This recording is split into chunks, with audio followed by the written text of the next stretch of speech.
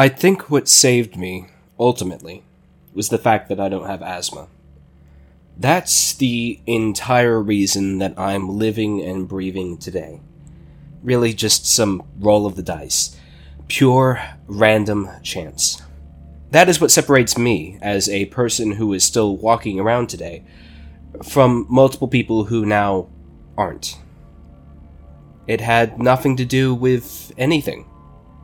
It just was. And here I am. Here I am, and I have to listen to that little nagging voice in my head that says that I didn't deserve to be the one to live. And how stupid is that voice? Of course, I didn't deserve to be the one to live. Nothing about the situation implied merit or virtue to begin with. I mean, did it? The voice assumes that. It assumes that because it is born of thousands of years of stupidity, of traditions and cultures built around abstract ideas. But what does the voice know of anything else? What were those cultures built around? After those long periods of time, what do they know? What could they have known if everything that has happened to now? And I am nagging myself for being the only person, to my knowledge, of having escaped the hospital alive. What does that voice know of anything? If that voice knew something, if those thousands of years of culture and tradition had been adequate, if it knew anything of good, like real, actual good, not something you nag about, but really actually feel, where you don't look over your shoulder. You can taste a little bit of that smoke on your tongue. So very far away, and yet still so close. What does that voice know? I can't pity myself for living. I can't pity everyone else for dying either. It doesn't help anything. Why, if I had a credit for every person I had seen die, I mean, I'd have a couple dozen credits, which, as the saying goes, isn't a lot, but it still feels like it. What did that nagging voice ever do for that? What did it ever do for those 24 people? Those hundreds of people that I didn't see die, but that I could taste on my tongue? What did it say? It said that I was lucky that I didn't have asthma. That was important to the conversation. That I was lucky. I was lucky that... Even under the voice's own logic, it lost. Because what was I lucky for, precisely? Simply to live?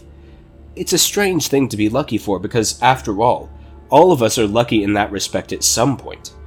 It's something that we kind of fall into accidentally. Is that luck? Is that virtue? It's hard to say. Am I lucky that my future death will not be as gruesome as choking on smoke, as finding a bullet lodged in my chest? Perhaps. Although the real judgment will have to be made in the future by someone other than myself, I fear. And the voice is surely not a time traveler. So, what am I lucky for, then? I guess I'm lucky that I might still see an end to this war. Everyone else who died in there, to them, they died in stillness, even if that stillness was a billowing cloud of fire and smoke. To them, time had stopped. The last memories of life before they flicker out, what could they have been? Were they able to reach back far enough to a time before, or were their flickering memories stained, tainted by that constant feeling of wanting to look over your shoulder, of not trusting what anyone said, even about the most minor things, a feeling an ache in every corner of your body, of not even being able to love for fear of what that love may lead to?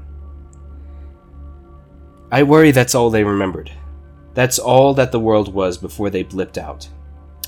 I suppose, in that respect, the voice is right. I am lucky. Maybe. There's still that little kernel of hope etched somewhere into my heart. It says, yes, things will get better at some point. We just have to make them so. And then every portion, every muscle screams that we have been trying to make it so for the past 10 goddamned years. And where are we? We, as a person, cannot see very far. We do not know the full scope of the war. We do not know who's lying and who's telling the truth. But we know what we feel. 10 years, 24 people, the taste of the ashes of the dead on my tongue. And we're farther away from it, from being able to close our eyes and not have them flicker open. I feel like we're farther away from that than we've ever been. And still, there's that little kernel, that possibility that something will change, something must, because it cannot be all this bad forever. That's what the nagging voice latches onto. The idea that it cannot get worse. And yet, I know it can. I know it can. Next time when I cut open my foot, where will I go? Because there probably will be a next time. Let's be honest, something like that will happen. I was able to get stitches this time. Who do I know who is as proficient with stitches as a nurse? And therein is the list. The start, the finish, and the whole middle. Where are the nurses now? They exist elsewhere, and in the future. And on the acrid, smoky taste left on my tongue. That's where they are.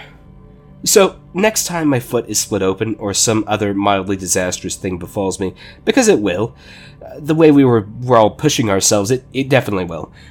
It will be worse. There won't be a hospital next time. There will be a couple of people trying to train themselves on first aid on tutorial programs that are beamed from the satellites. And some of those people might even be okay. But the facilities won't be there. And there won't be nearly so many of them.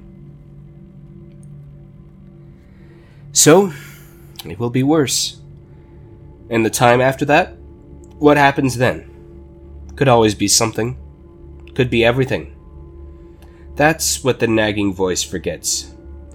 Maybe when this war finally takes me, the memories I hold will be even darker than the ones found in the minds of the people who perished in the fire. Maybe I'll strictly remember times when I baked mealworms into a pie to ease the screaming of my belly. All the while, tiny rivulets of blood will be dripping out of my foot. Maybe that's what I'll remember. I'll recall the vague static on the radio. Screams, cries for help from my neighbor and the people across the stars. I'll remember the complete and utter extinguishment of hope. So maybe the ones who died, maybe they were lucky. Has the voice ever thought of that? But even thinking like that is only as useful insofar as it takes to silence that voice.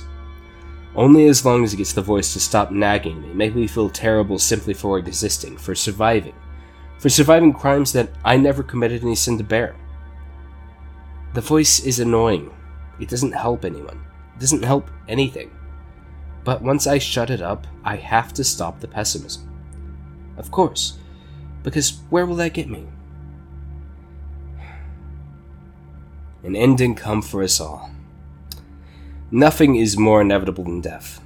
It used to be the saying was, nothing is as inevitable as death and taxes. I can say personally that taxes are very much not inevitable. But it doesn't help to live in fear of that one true, absolute inevitability.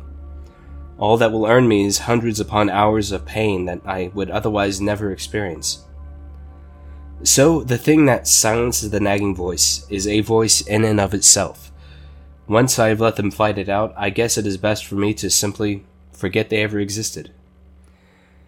Now, if you'll excuse me, I'm going to go brush my teeth.